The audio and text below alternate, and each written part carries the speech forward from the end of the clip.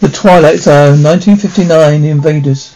You're travelling through another dimension not only of sight and sound, but of mind. You're into a wondrous land whose boundaries are that of imagination. That's the signpost up ahead. The next stop, the Twilight Zone.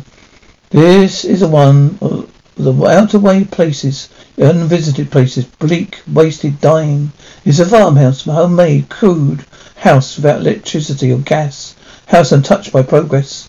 This is a woman who lives in the house. A woman who's been alone for many years.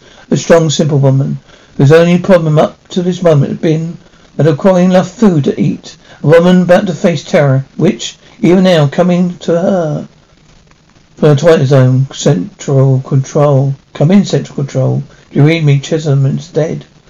Repeat, Chisholm is dead. The ship's destroyed. The incredible race of giants here. Giants of giants.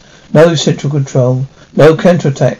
Repeat, no counterattack. Too much for us. Too powerful. Stay away.